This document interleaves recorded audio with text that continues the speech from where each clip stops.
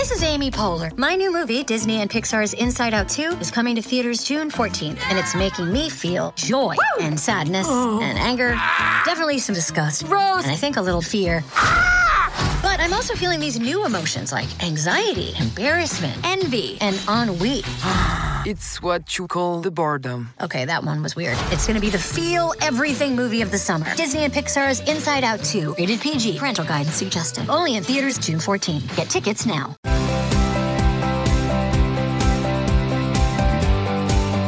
This is Chapter 20 of the WCBS Author Talks podcast. I'm Lisa Chernkovich. This week, we get an eye-opening look at a dark time in early American history from historian Kenneth C. Davis. Then, we hear from the woman who made it her mission to recover precious art stolen from the militarily occupied region in Cyprus. And in this week's Beach Read, it's a different take on the classic abduction story. Do you know how many former U.S. presidents were slave owners? I'll give you a second to think about it. Would it surprise you to learn the number is 13?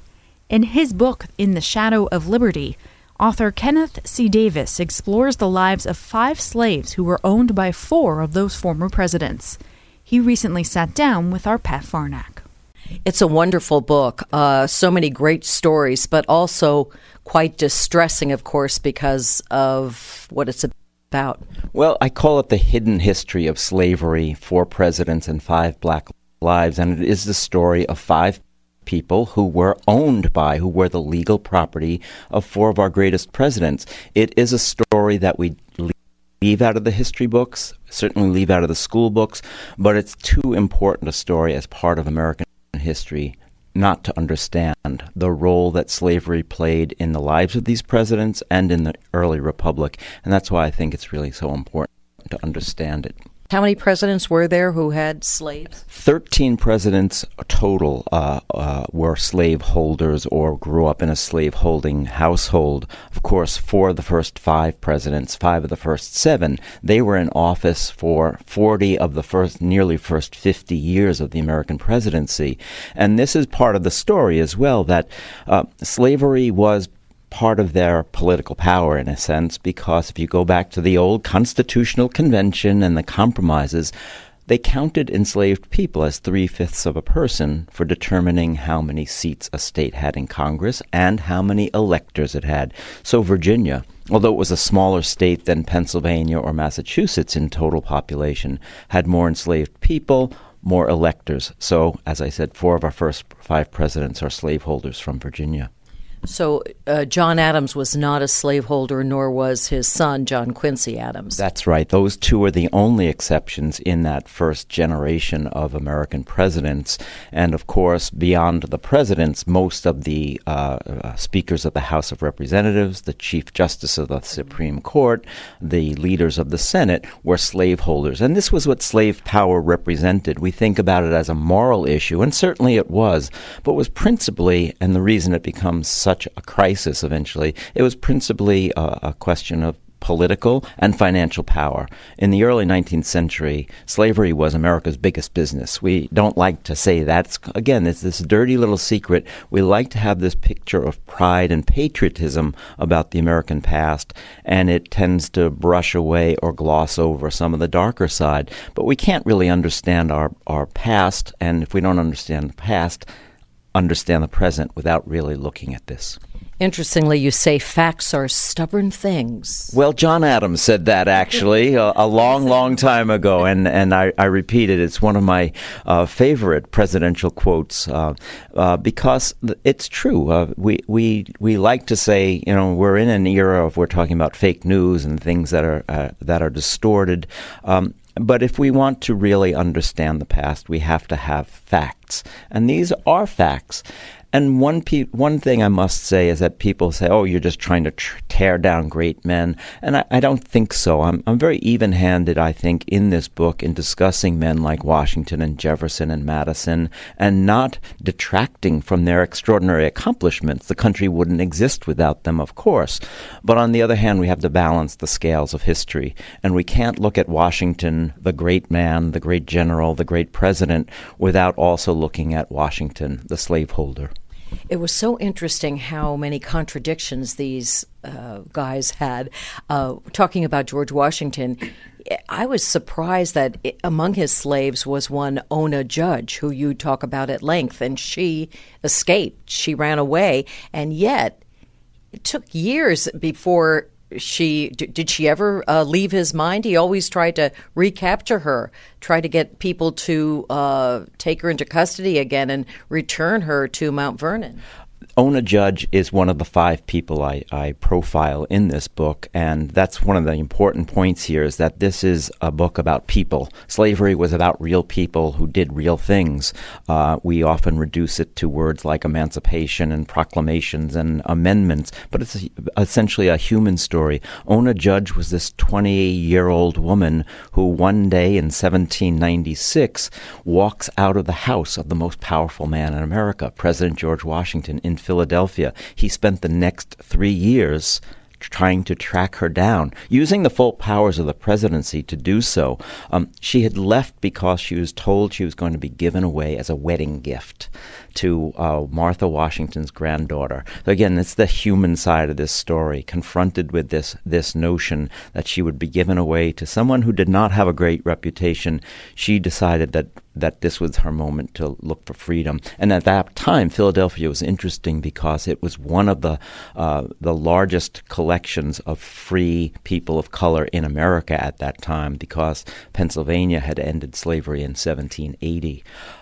So this is the human side of the story. Ona Judge spent the rest of her life free, in essence, although she was still legally and technically the property of the Washington and Custis family. And if she had been caught, she would have been taken back to bondage. Even though she married, she did not gain her freedom through marriage. That wasn't the way it worked. No. Marriage had nothing to do with freedom. If you were born enslaved, you were enslaved for life, and the child of a slave. So Ona Judge, born a slave herself, interesting, her father was an Englishman, a tailor, an indentured servant. He actually sewed George Washington's uniform in 1775. I mean, again, the human side of the story, the connections are extraordinary. His name was Edward Judge, and he was a free person, but Ona's mother was an enslaved woman, a seamstress, Mrs. Washington's maid. So she was a slave for life, as her children were as well, even though their father, a black man, was a free black man. They were the children of a slave. By law, they were enslaved themselves. So this is the horrific, real human side of this story, this tremendous tragedy in American history, and that's why I wanted to put a human face on it. One more thing I want to talk about before we get to Juneteenth, which is fascinating. During the American Revolution, the British actually offered not only enslaved people but indentured servants their freedom if they would leave their American owners and fight for the British. So this figured in. It was huge during the American Revolution. It was a tremendous piece of the American Revolution, again, left out of most history books and certainly most school books. When George Washington has the British trapped in Yorktown in October of 1781 in the final battle of the Revolution, there are as many as 6,000 or 7,000 enslaved fugitives who are with the British. They include 17 people from Washington's own plantation who had left when offered the chance to be free. They also include a young 5-year-old boy named Isaac Granger. He later takes the name Jefferson. He's also featured in this book. Isaac Granger Jefferson is taken by the British to Yorktown and describes being there as Washington is bombarding. And then he later says, General Washington brought us back to Richmond, and Master Jefferson was mighty happy to see his people. Again, this human side and these connections between these people. We think of, Jefferson in his big house in Monticello. A stone's throw from there is Mulberry Row, where the enslaved people had their cabins. Monticello is doing a very good job, by the way, of bringing that history to life. You can now see what they call Hemming's Cabin, a recreation of the slave quarters on Mulberry Row. So we're having a reckoning about this piece of our history at places like Mount Vernon and Monticello and Montpelier, James Madison's homes, and it's a very important part of our history to acknowledge. And Sally Hemings and Thomas Jefferson, has that been laid to rest?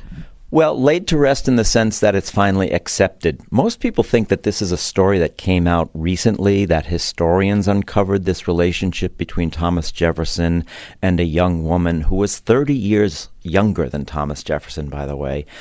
There's no question now that Jefferson was 99.9% the father of children by Sally Hemings. She, by the way, was the half-sister, stay with me here a minute, the half-sister of Thomas Jefferson's wife, who had died, because they had the same father. There's even a suggestion that young Sally Hemings looked like Jefferson's dead wife, who he was very much in love with. There's no question about that. But again, it's this intermixing of the owner and the enslaved, this bizarre relationship, very human relationship that so often gets left out of the history books that I wanted to bring to light. Isaac Granger Jefferson, who I write about in the book, actually knew Sally Hemings and offers one of the few descriptions of her.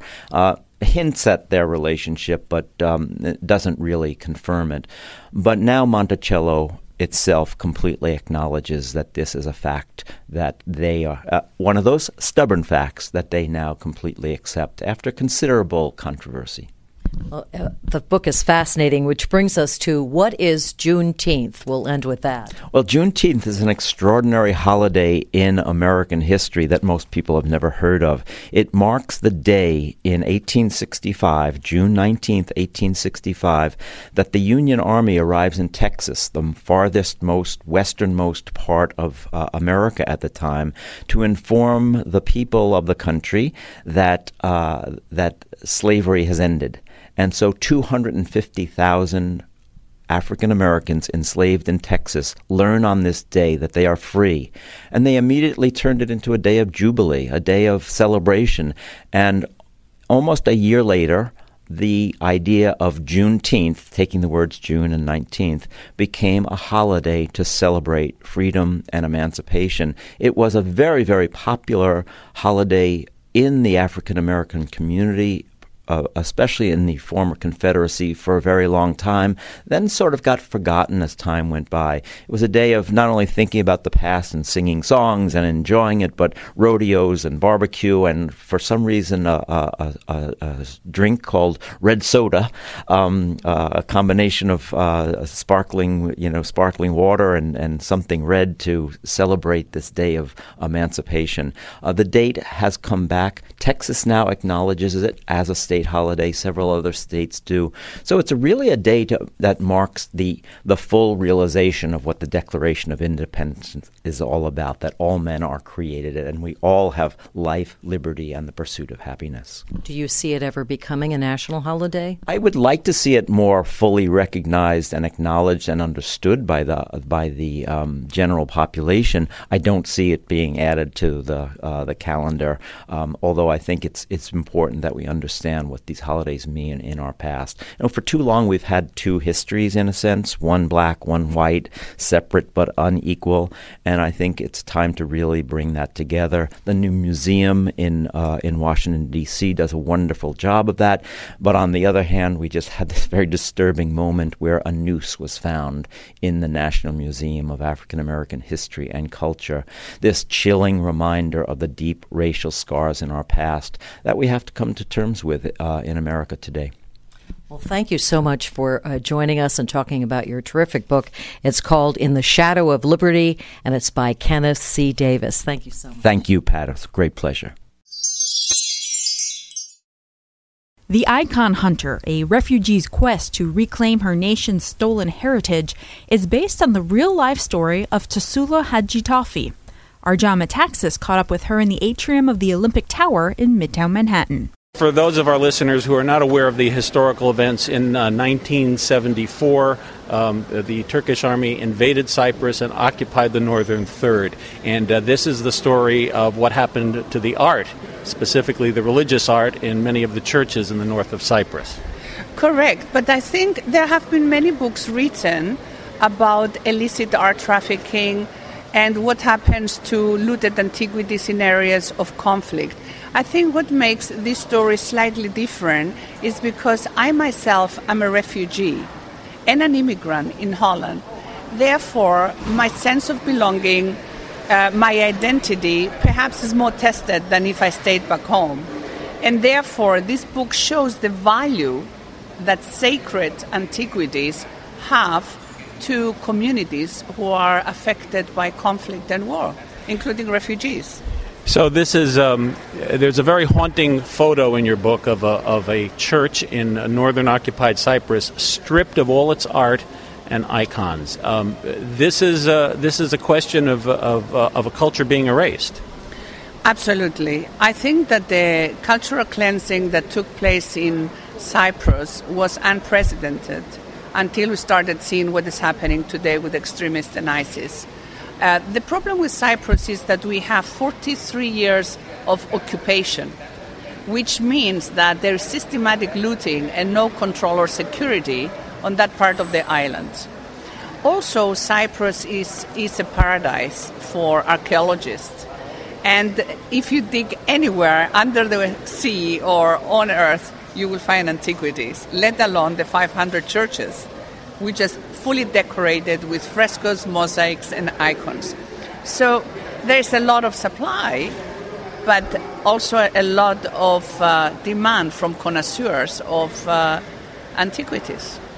Tell us the moment when you changed from being refugee to being investigator, if you will. Yeah. Well, after the war, my family and I went to Limassol, which is a city on the coast in the south part of the island. I finished the high school there, and then I boarded an airplane to go to the UK and work and study. So 4 years later, I came to the Netherlands in Holland. I thought for a year or two until I would go back to Famagusta. And there I began being an activist and telling the story of what happened to Cyprus because we didn't have an embassy at the time. And I became an honorary consul at the age of 27 because I was such a strong voice of the justice in Cyprus. And then, within a month, art dealers targeted me, including traffickers, trying to sell their information to me or via me to my government and the Church of Cyprus, or provoke me to buy looted art. So they wanted to mediate the Dutch or German or Turkish dealers to intermediate between the occupied area and then sell what was looted back to the government or the church on the other side. And that is when my Pandora box about war opened, because up until that moment, the fear, the trauma of war, because I was a child of 14 when I endured the invasion, I sort of had it in my subconscious, but seeing the devastating pictures of how churches were looted, turned into barns, it really, really upset me. And I felt I just have to stop it. So what did you do next? Well, I realized that, I brought Interpol first to the dealers, so they weren't very friendly. And the Dutch dealer said to me, I thought you were smarter than that. If you really want to get your looted antiquities, you have to trust me. So, and this game began. I understood that if I wanted to understand more about what goes on, I would have to spare one to find out what the others are doing. So I lended the listening ear to this dealer who told me a lot about how the art trafficking takes place, who the players were. And I was empowered by the government of Cyprus and their former archbishop. And I began tracking them down and starting civil cases, criminal cases, and eventually a sting operation with the Bavarian police to expose all of them. What was the big break in your case? Well, there are many repatriations from the late 1987 that I was involved with, including the 4 mosaics of Kanakaria that took place in Indianapolis. They were sold illegally and then repatriated via a court case. But I think what happened, since I returned a lot of icons from Holland, Germany, London. But I think what really made it were two cases. One, the Lanz case, is 4 icons of the Antiphonides. And that was a very important case because the Church of Cyprus we appointed a very good lawyer, and it was the first time that the 1954 The Hague Treaty was invoked for the protection of cultural heritage in times of war and armed conflict. So that case became very important for testing that international treaty, and then eventually I have lobbied to change the legislation in the Netherlands in relationship to that, in reference to the icons of Cyprus. So that was very important. But I think the one that really got the world's attention was the Munich operation, because Cyprus, we had cases, civil cases all around the world. And the Archbishop and me thought we have to do something more clever because we need to turn the tables on the dealers. So I made a collaboration with the dealer who approached me. Year one, I was a consul, Michel von Rijn, and basically I got him so far to pretend he was a buyer on my behalf and frame his counterpart in Germany. So whilst we were buying back the looted art of Cyprus on behalf of a rich Cypriot, 75 undercover German police officers busted 2 apartments in Germany, and they found 5,500 antiquities which were hidden behind walls, double floors, double ceilings in these 2 small apartments. So that's the story in The Icon Hunter in my book, where you see this sting operation, but also you see the trauma and the link between the people of Cyprus. Every good story has a personal change in it. How were you changed by this quest and the ultimate outcome of it? Well, I think when I began repatriating the looted antiquities, it was anger, and I wanted justice for what the Turks took from me. And they took my youth, they turned me into a second-class citizen, into a refugee, and that hurts. So every time I took an antiquity back, I felt justice. I got something back. But as the time progressed, it gave me deep satisfaction to see the smiles on my people in Cyprus, how happy they were to see these icons come back.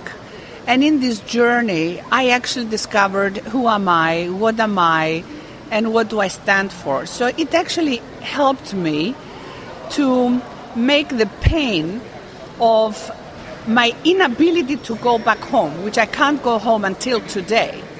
Bringing these antiquities back home helped me deal with that a little bit better, you know?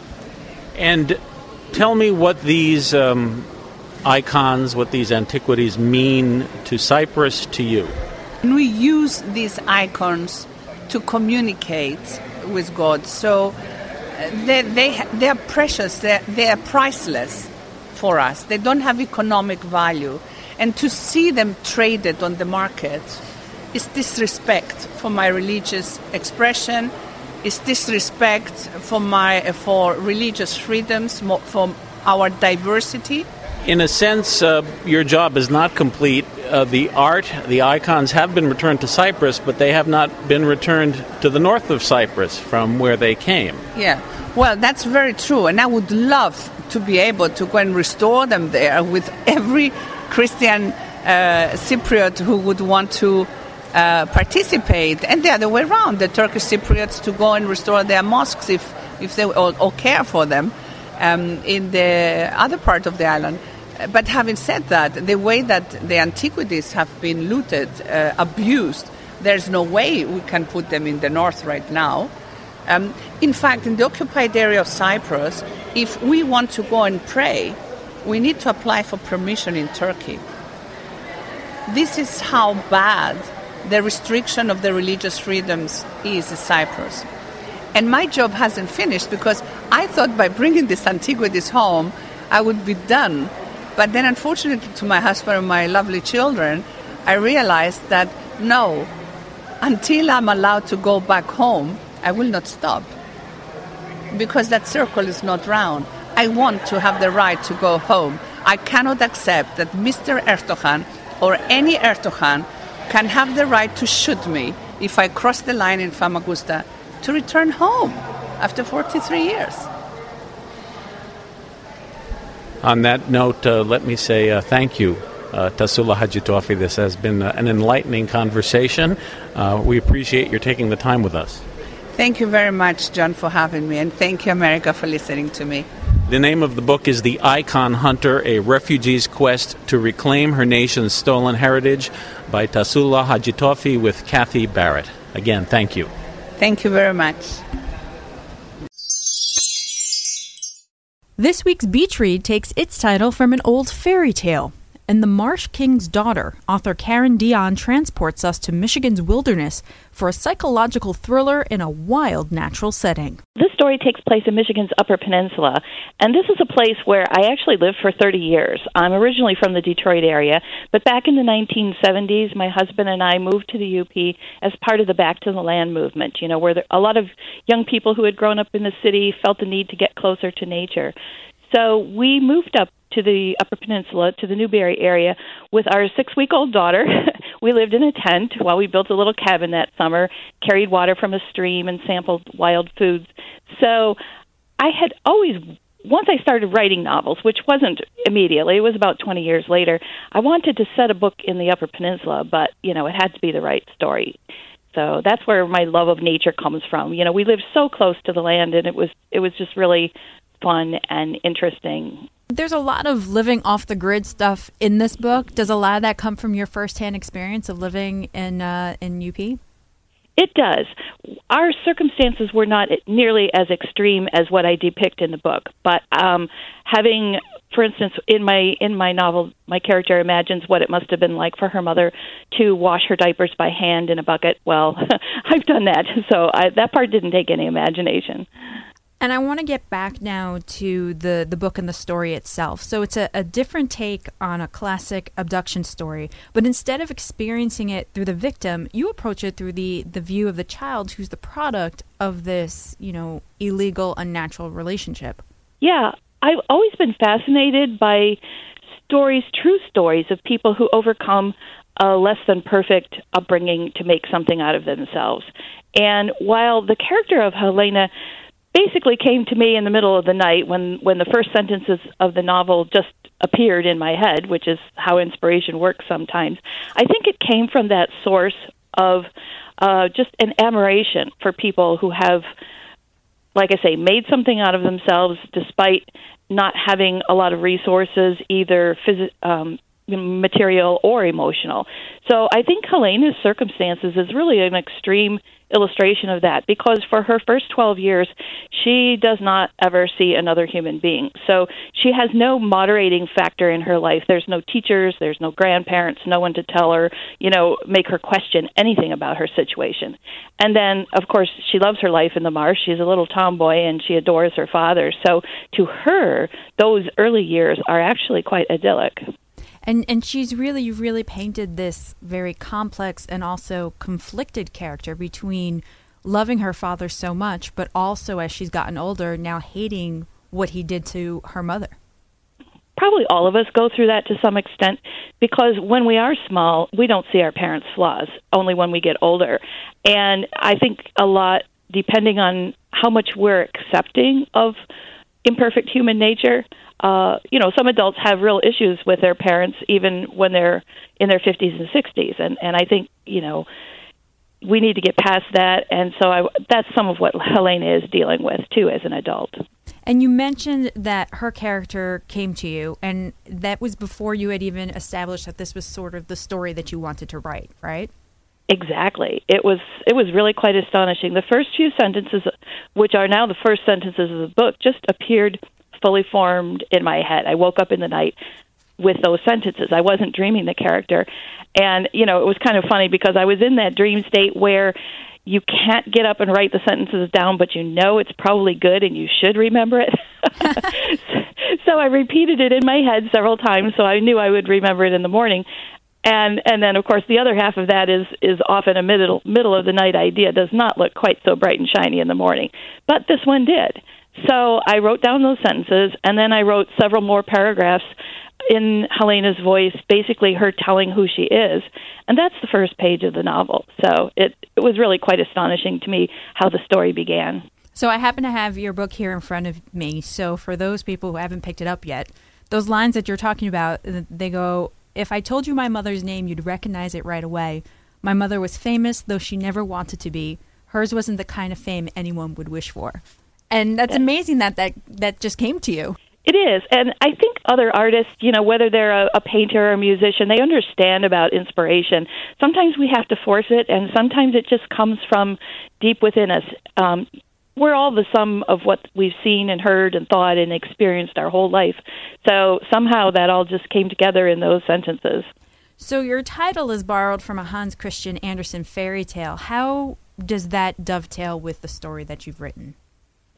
Yeah, well, after I got the idea for the character, and then I wrote the first page in which I gave the book a marsh setting, the character in the following days, she kept talking to me, and I kept writing snippets in her voice, such as the scene where she imagines what it must have been like for her mother to give birth to her in the cabin, with no one to help except the man who had kidnapped her. And so as these little snippets developed, I realized I needed to find a story for this character.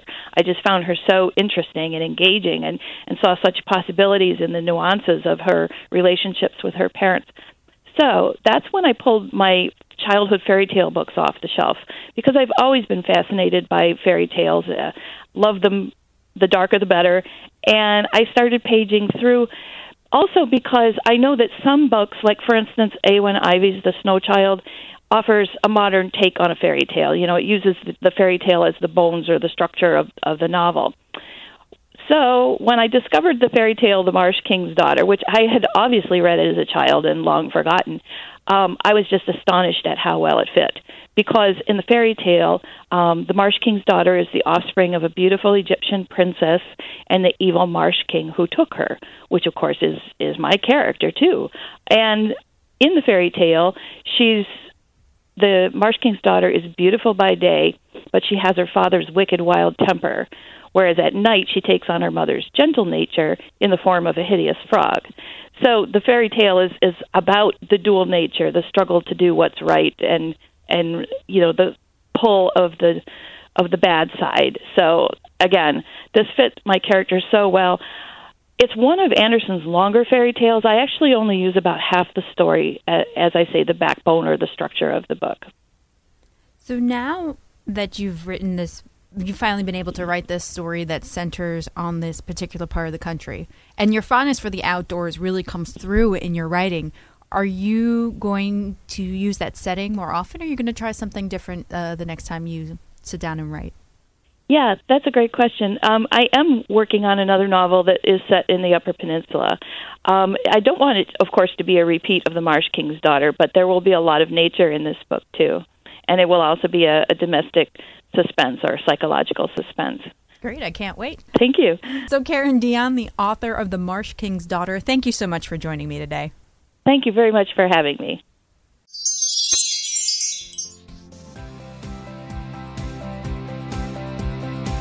And that's where we'll place our bookmark. If you're enjoying our podcast, let us know by emailing us at books@wcbs880.com. You can also find us on Twitter and Instagram at WCBS880Books.